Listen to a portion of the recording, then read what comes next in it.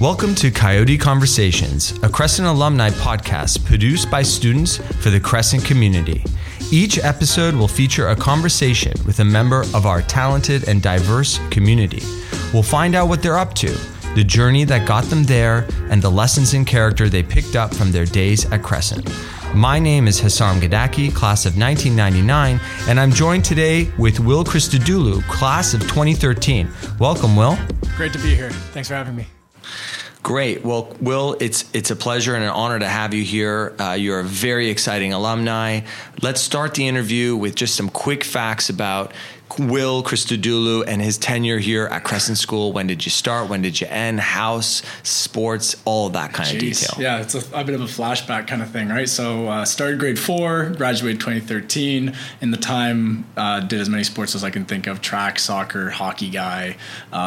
Spent some time doing a little bit of the robotics. Shout out to the robotics team. Always proud of those guys. Also did a little bit of prefect time. Was Mackenzie House prefect as well.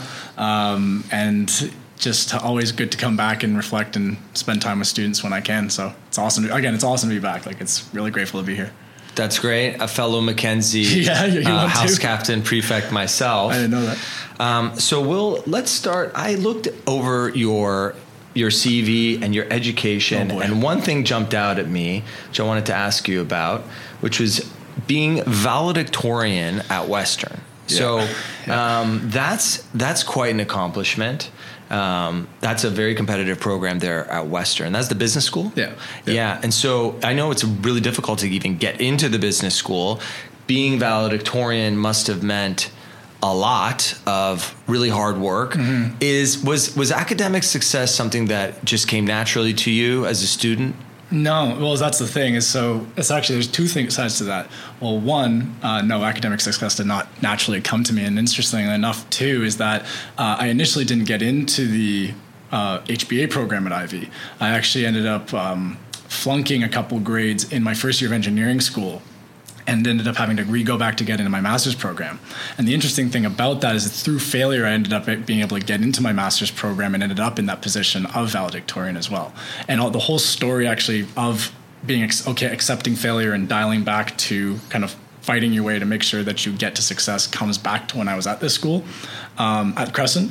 So to give the story, if I may. Yes, absolutely. Kind of like where that kind of success did not come naturally kind of thing is, I remember as grade 11, I was sitting in Mr. Stevens' math class for functions or whatever, and one of the first things he does, which is awesome, and I think he still does it today, is he asks all the students a natural questionnaire where it's like, do you believe that mathematics and intelligence is inherited? Do you think that's something that just comes to you naturally?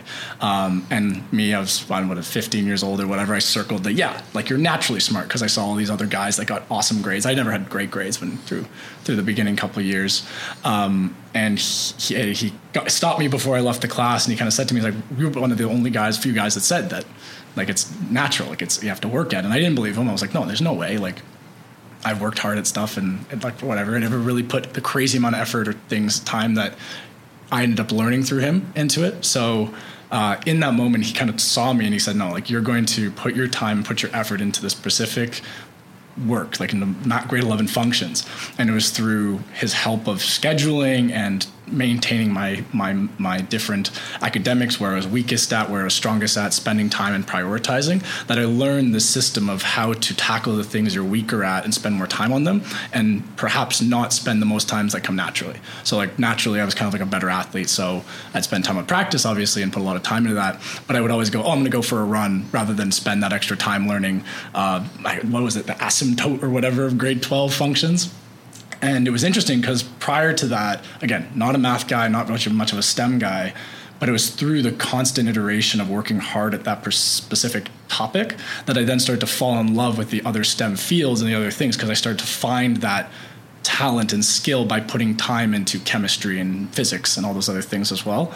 And so with that, I ended up loving math, loving science, loving all these things, getting into engineering, but then not fully appreciating the extra next step that you had to take. So going back to that beginning aspect of where I flunked a couple courses, the workload for any student, or a lot of my alumni colleagues that ever did Eng probably know, Eng is hard. Like first year Eng, they put you through a gauntlet, right? So I worked really hard.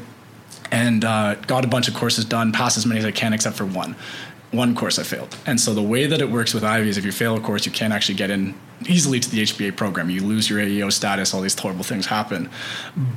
But through the tenacity and the learnings that I kind of had in that aspect of, okay, if there's something I'm weakest at, I can just work on it again, catch up, and find a way in again. So I always had that goal to get in that Ivy program.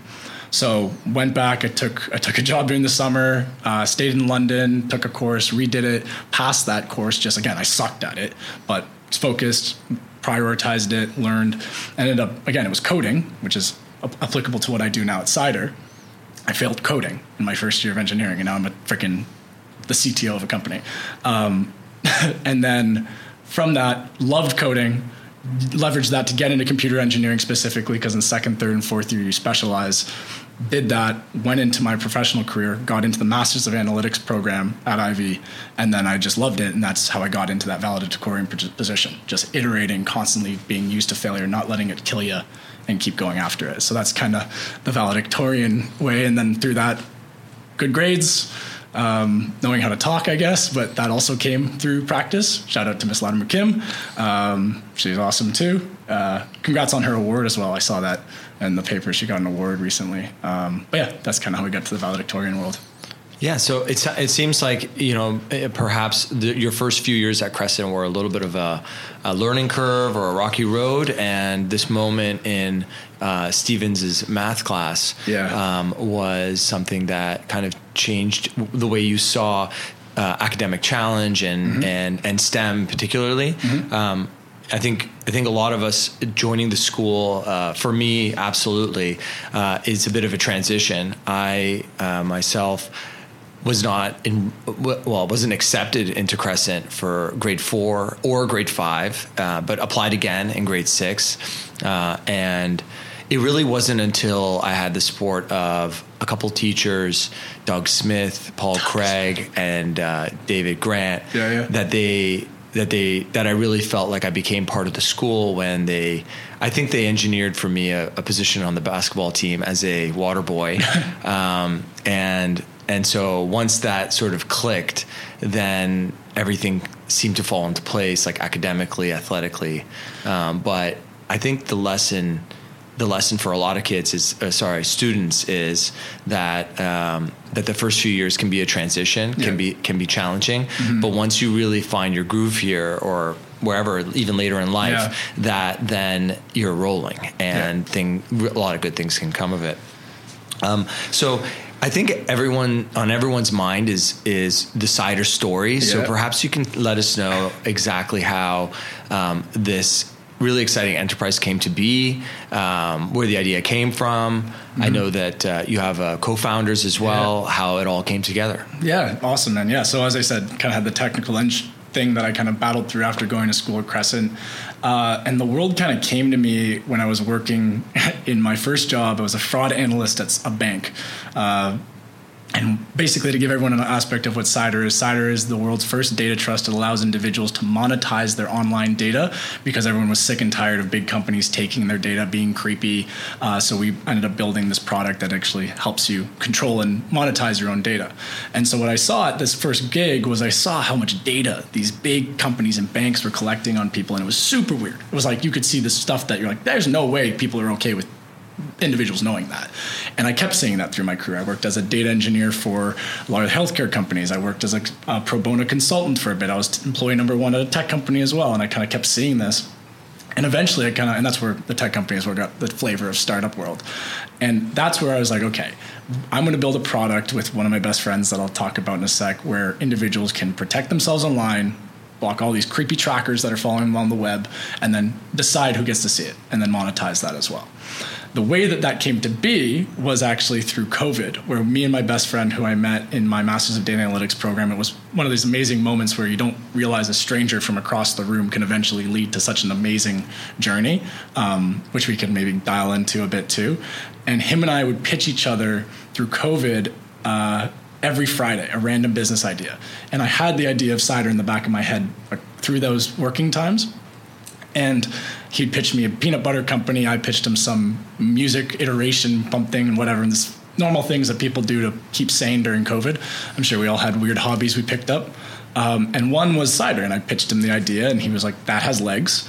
And it was cool because it went from a random pitch every Friday to a 15-minute meeting every Monday to a meeting every hour every day to getting incorporating, paying like $200 for a license, getting a website to, I think I told you this, it was like an insane thing we did where while we were working, I took vacation, so don't worry, booked a flight to San Francisco 6 months after we incorporated.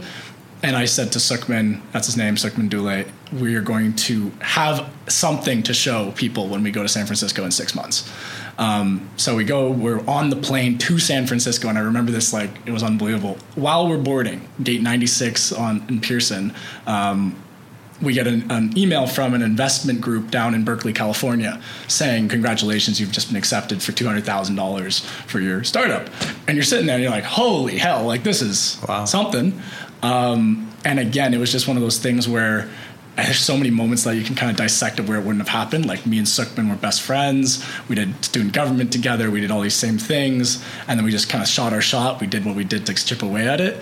And then that was like the little spark that we're like, okay, let's do something. Let's get this thing off the ground. And it's been great since. Yeah. Wow. That must have been quite a flight. It was a hell of a flight. I don't think I slept. Yeah. Now I can't sleep on flights, but. So, tell me about the steps leading up to your appearance on the hit show Dragon's Den. I know a lot of people have seen it. I myself have seen it. There was one moment there, because I'm a lawyer, watching you get threatened to be sued. Yeah. That must have raised the heart rate a little bit. Yeah. Tell us about the Dragon's Den experience. How did it start, and what were some of your favorite moments? Yeah, so one of the things we learned through this whole thing, if the Berkeley story doesn't give you a thing, is you take every shot you can. So it was very much we're kind of sitting there, we're working on different things. The product is B2B, but also consumer facing, so we need some people just to get some traction. And so I was just kind of sitting there, and a friend of mine shot me over the Dragon's Den thing saying, hey, take your shot. Like, why not? It was like the last day. And I was like, screw it. Like, why not? Like, so we wrote a little application, and you go through several rounds of interviews to kind of get in. And again, we just shot the shot. We took our chance. Usually they take B2C kind of products, so like soaps and whatever, your ma and pa shops, usually physical products. So we didn't think a software company would go through. Lo and behold, it did, which was awesome. But the funny thing is like we didn't really know what we were getting ourselves into with regards to the day itself. They don't give you really any knowledge of what you're doing. So they kind of prep you. They give you like, okay, that you got 90 seconds to pitch, and then it's an hour of live pitch. Like they are going to be, and you're going to be recorded the entire time. Good luck. That's all they give you. And the thing that's so funny is you arrive at CBC and they tell you to arrive at like 6 a.m. And they tell you to do a prop check, right? And we're sitting there, we're like, okay, we're here at 6 a.m. and there's a person with like a paint company and another person with a sunglasses company. And then they get to cider and they're like, okay, guys, like, so what's your prop? And we're sitting there and it's just me and my partner Sukhman. We're like, we are the prop. What do you want? And they go, okay, good, check mark. And then we sat there for 4 hours. We just sat there in this like dim, like heavily lit warehouse that they have you sitting in. They're really nice. The staff are super lovely, but you're kind of exhausted, stressed as all hell, sitting in this booth. And then they don't tell you when you're up. So you're sitting in this booth and you're waiting and you're stressed and you haven't slept all day and you kind of have food. I brought some crackers, but I couldn't eat. And then they say, okay, Will Sukhman Cider, you're up next. All of a sudden, right? And then what they do is they hook up to your mic, and there's a line in the ground, a very distinct line that in your little contract that you sign your life away, they say, once you cross it, everything you say and do will be used against you in a court of TV, basically, right? And you go, and the thing that's so interesting is like you're sitting there and you can see the group ahead of you. So you're sitting behind stage, you have cameras on you, and you can see but cannot hear the people ahead of you. And I don't think there's no camera in here, but all we saw was like the I'm out on TV. And like, again, your heart is at 1,000,000 miles an hour. And they go, okay, Will Sukhman, you're up. And you're like, okay. So they bring you out and you do your 90-second thing, which you can see on the show. That's what we rehearsed. We did it. But then is the TV magic. So the TV magic, which is so interesting, is that like it's an hour. You're in there for an hour. And There's several things that happen. First off, all lovely people. Like, they're all super, super nice, and we don't get to meet them beforehand. They kind of off camera, there's some very like more casual things that you don't catch, but it's classic, right? Like, you see them as these actor figures or whatever on TV, but when you see behind it, they're lovely, super kind people. But what's also funny is that they're kind of trying to rattle you, right? They're trying to rattle your cage. They're trying to get a reaction out of you. And so with the Rob Herjavec side of things, where he threatens to sue us, right? He's like, oh, and the reason why is because he has this awesome cybersecurity company called Sideris. And it's the S comes cider, right? Or, patent infringement, trademark infringement, all these kind of things. But the cool thing about TV Magic is that while we were there, he was actually one of the most interested guys because of the space that we're in this space of like cyber ownership and data security and stuff like that.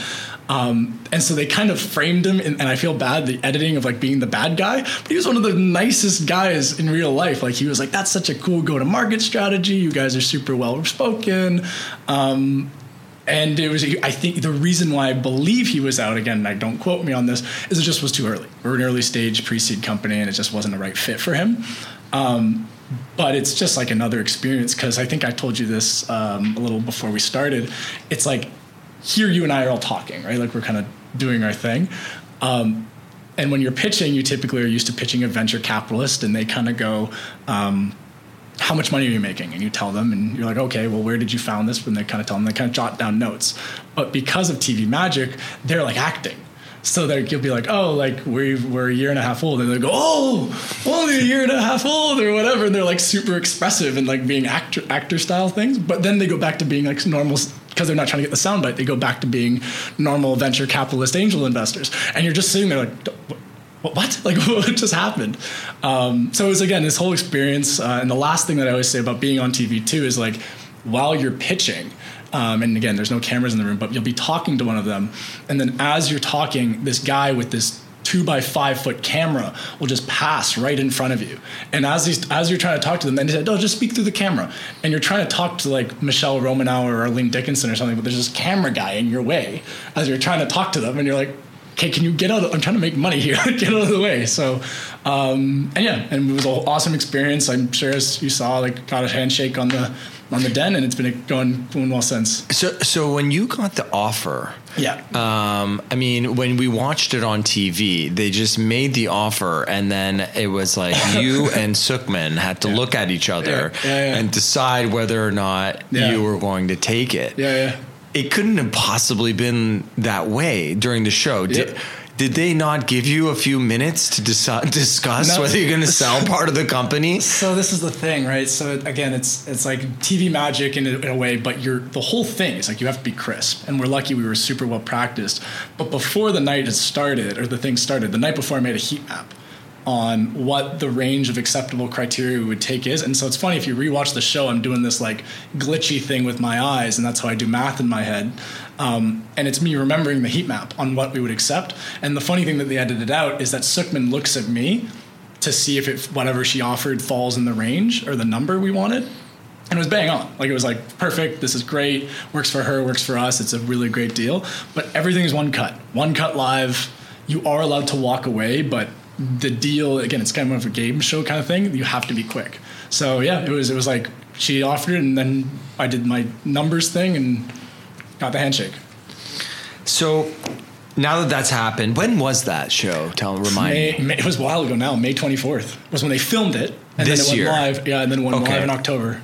So I guess over the last 6 months and looking forward to the next 12 months, what are the big challenges here with Cider? What are your key, I guess you must have a user count that you're trying to go for, a rev gen that you're trying to go for.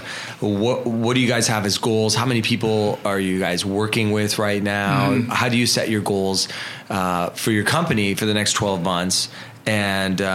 And what are the big challenges that are kind of standing in your way? How helpful is this new dragon on the team? So we got a handshake from Arlene, and so the whole aspect of this year was product finalization, sales ramp up, and financial security. So raising funds from venture capital angels and all that kind of thing was this year's goal. So we closed the round this year. We successfully raised our pre-seed round and made we're happy to be able to fund all our employees and grow it that way and grow our sales. The whole thing for next year is sales. So we've landed currently 3, can I say this? Again, so 3 clients right now. So we're working with them right now. We're generating revenue starting January of 2024, which is incredibly exciting. From that aspect, our goal is to continue to grow our sales with other institutions that we're working with. They're mostly banks and credit unions, as well as a market research firm. And that whole aspect will be okay. Status quo, bring that to steady state, ensure that our reoccurring revenue is continuous.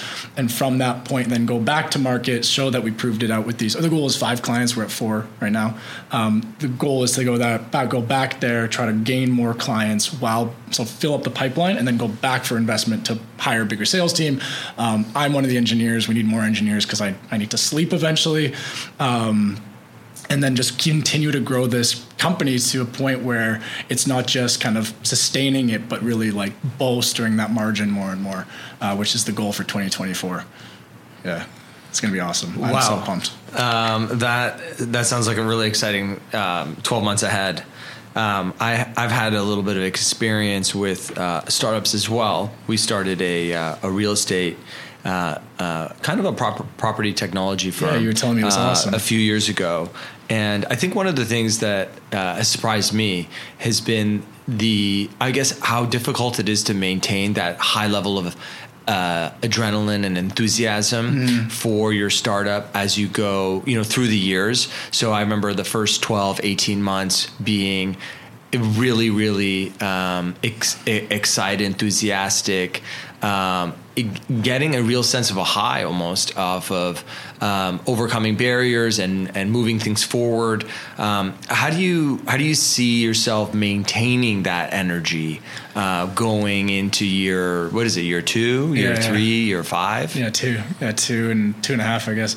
I think I'll throw it back at you. It's like a drug, right? Like you're so passionate about this project that one of the lines I think you and I talked about was like, entrepreneurs are typically the only people I know that will work 90 to 100 hours to not work 40, right? It's like anything to continue working on this project that you believe in. And again, I'd love like kind of what you speaking with your real estate firm. It's like, you believe that this is what you want to see in market. Like we truly believe that the world will move forward to a point where individuals will be compensated or at least have some form of control of what's going on in on the web right now.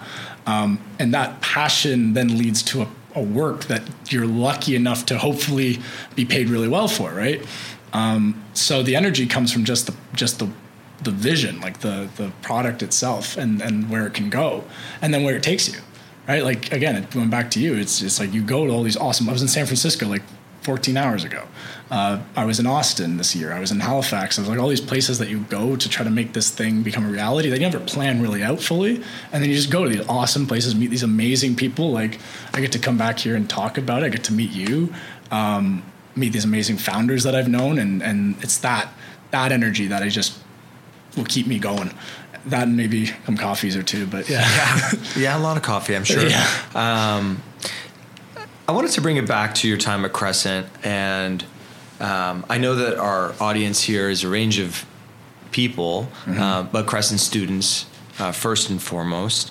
I think that looking back at my days at Crescent, I can remember some really important moments that helped me develop my character in addition to learning a lot and learning how to, on the cross country team, take care of my body and work out. And my passion for that has always been there, but really even developing the character.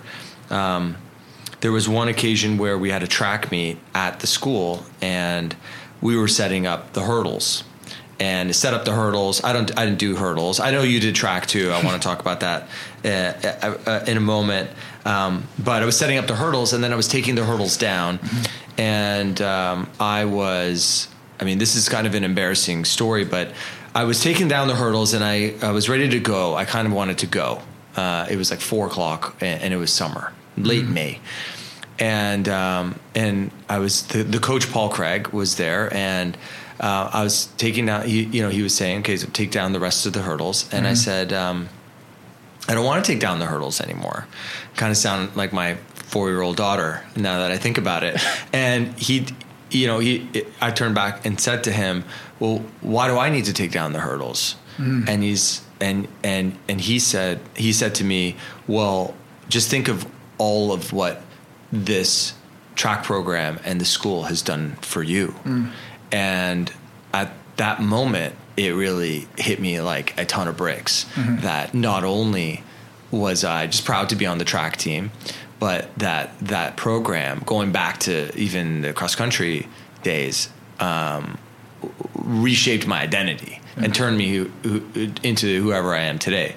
And so those moments of thinking back and understanding that I owed something to the school and I owed something to him, was, and understanding the gratitude that I had for the school. It was something really deeply ingrained in me, and it's why I've tried to stay involved in school ever since.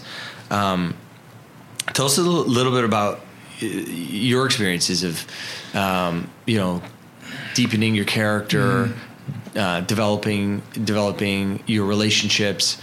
Any lessons that come to mind when you think of your days here at the school? I think while you were talking, I was kind of thinking first off, Mr. Craig, amazing man, incredible man. I have nothing but could go on a whole hour-long rant about how great he is. So I think one of the things that really stuck with me, it wasn't a single instance. It was a line that I don't know if this is, I can't remember if it was just the overarching thing of the school or this was from Mr. Mack or something like that. But it was that character is something you do when you're not being watched. Right? That is something that I've always remembered, and it's something that kind of carried me. And it's kind of funny because you talk about the buzzword character, and sometimes when you're 14 or 15, you kind of roll your eyes or whatever. But it is one of those things where it's like, who are you when you aren't on Instagram or aren't showing it off or whatever? And it becomes one of those things where you want to be, at the end of the day, good or helpful or there for someone when they need you. And I think back to, it's like, whether it's something like this where you're going to try to give back to a student or whatever, or going out when you have that extra little bit of time, spending time with your loved ones, prioritizing family and friends over whatever you can, like with work. Like for me, I have this ethos where it's like, I'll work my arse off if I have to, but it's like right after this, I have this call that I have to go to, and then I'm going to spend time with my family because I'm close, and that's very important. So it's what you do when you're not being watched is something that's kind of carried me, right? So I can't think of a specific moment at the school, but it is something where it's like, I don't like to brag on things that I do that try to help people and anything like that. But I always will help people, right? Like I think that's what people are put here to do. We might have different definitions of what that is, right? It's like teachers of this school will give back and they're amazing, and sometimes they might not see the rewards of that every day, but I make sure that when I come back, I see Mr. Stevens, Mr. Bertram, any of the teachers I can think of, and they're there, I will go and say thank you, because they're amazing. Mentors of mine, they're amazing. Again, if I'm within proximity of family, always spend time with family. Friends, if they need me, I'll move their couch, right? That is the important thing, I think, when it comes to the big thing you take away when developing character is doing things that are right at the end of the day. And I guess I learned that from here. Yeah. I mean, I guess as a class of 99, I would say to you as a class of 2013, and to all of the alumni that have recently graduated, more recently graduated than I, there's a span of years where you can, as an alumni, come back to the school, go into the staff room, and find someone who taught you. But there is also, unfortunately, a day in your life where you can't do that anymore. And I believe I have passed that day, where with the retirement of Greg Mikulski, I think, I know David Grant is still here at the school, but more or less all of the teachers here, a few of them were classmates with me. That's awesome. Ryan Bell and Charlie Mills, great friends of mine. Love to see them. I just saw Ryan Bell outside and gave him a big hug. I love him. But I think that if you're an alumni and you're within the first 15 years of having graduated, you really ought to take advantage and come into the school, announced or unannounced, and just go and crash the door and say, hey, I just want to give, Mr. Stevens or whomever it is a big hug, because you'll eventually reach that point in your life where you might not be able to do that anymore. I mean, you could do it at a pub night, and that's what those events are for. But yeah, I mean, I think when I graduated, I missed all of the teachers so much, and it's tough to come back and know that most of them are, and few of them are still here. It's just a reality of getting older. So I had 2 lighter questions for you as I think we're rounding off the podcast. The first one is, what was the peanut butter company that your partner pitched to you? Because I love peanut butter, and I'd like to know what it was. Or something else, Mighty Dough or something horrible like that. It was just the whole metrics are wrong. Okay. All right. I dissected it apart. It was just not. But it's funny too, because he was a data guy and like a marketing guy. And I'm like, okay, you want to market peanut? That's like, it's not your niche. Like you don't like super limiting product. So another thing we had in common, touched on it before, was we're both on the track team. Yeah. I did what nobody really wants to do when they're not very athletic, which is the longer distance running. How did you end up with the javelin in your hand? Because I understand that you excelled at it, to say the least. You were on the national team for javelin throwing. Yeah. How did you get to be in javelin? It's kind of funny. A story. Well, first off, kudos to you for getting into long distance running. I tried it this year. Anyone that does long distance running, you're an absolute legend / crazy person. Like it's so painful, but good for you, man. And it was kind of that got me into it. I was a sprinter, and I was a big boy sprinter, and I was too lazy, quote unquote, my 14-year-old self to do the runs that day. And so Mr. Bertram was like, all right, well, go throw that thing. And it was the spear or whatever. And I go and I chucked it, and he kind of looked at me and he goes, that's got legs. And he just put me in, like back in the middle school or high school track, they just put you in everything, right? Hoping something sticks. And I always did track. And I remember going to the first meet, and it was, again, one of those natural versus hard work things where it was like I was naturally good at it, but only to a point where, yes, I was good enough to maybe qualify or be like top in it for a while. But it was then, like, if you asked anyone that was here, it was kind of like a meme at this point where any teacher that's still here asked them, I'd be out on that field like every day. Like I was out there like 5-6 days a week, throwing from 3 to 5 o'clock, which in retrospect is super bad for your body. I have a whole story on that too. But I was out there every day, like stealing space from the rugby team, getting in like shouting matches with coaches that I love you, Bob, but I'd get like in the way of Bob and the rugby team because they'd keep kicking balls into my little patch of dirt that I had. And I was just practicing all the time, and it went from, I remember in grade 9, I came like 12th or something like that at offset. I was lucky enough to qualify. And I looked at Mr. Bertram and I saw the guys on the podium, and Mr. Bertram will quote me on this. And I looked at them and I said, I'm going to be on that podium by grade 12. I'm going to be on that. And so there was the 4 or 5 days a week. And then I hit it in grade 12, was on the top in the city. And in the city, I threw one of the best throws of my life, like last throw, 5-6 meter PB, which is like a full second if you're running the 100 faster. And then that gave me legs to get a scholarship to Western. I did the Western track, stuck to that, and I just kept doing it. And I loved it because it was just like this outlet for me, because I would kill myself in academics, as I go back to the beginning of this, where it was not easy. And then my outlet of that more natural kind of thing to me was sports and playing catch with myself in a field, basically, where I'd throw something, go get it, and throw it again, and do that to ease my mind for a bit. And it was super fun. Like, unfortunately, I ended up blowing out my right shoulder and elbow and knee. It was like one of the best throws of my life, too. It was like I threw it like 76 or something meters, and my coach was like, awesome, yay. And then I threw the next throw, and it was like 40, which is like you ran a 9-second 100, and then you ran like a 14-second 100. And it was like one of those like, so I was like 24 or something when that happened, which really sucked because you're at like the peak. And then it was just, again, a rehab, trying to get back together. And I still do it, but it's like getting Tommy John surgery as a baseball thrower. So it's like, time to focus on coding, I guess. So, but you're Greek. So your family must have really it was the memes. There were so many memes. All of this. Yeah. And probably a lot of conjecture that maybe one of your great grandfathers was out there in Athens, probably throwing the javelin. Well, I mean, Will, it's been a really an amazing conversation. We've touched on your success, your challenges, your successes as a student, taking that amazing accomplishment, the valedictorian at Western, into then Silicon Valley and Cider, onto the TV stage with the Dragons, and now going into the next 12 months. Seems to me Cider's got a really bright future with co-founders like you at the helm. You're young, you're driven, you're clear, you're articulate.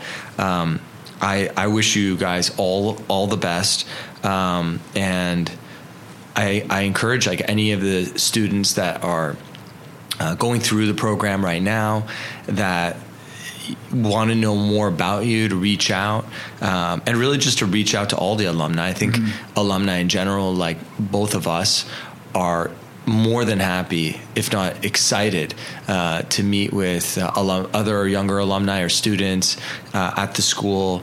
My two cousins are just finished here. That's awesome. And so I think that as alumni, we're always looking for opportunities to like connect and give back to the school.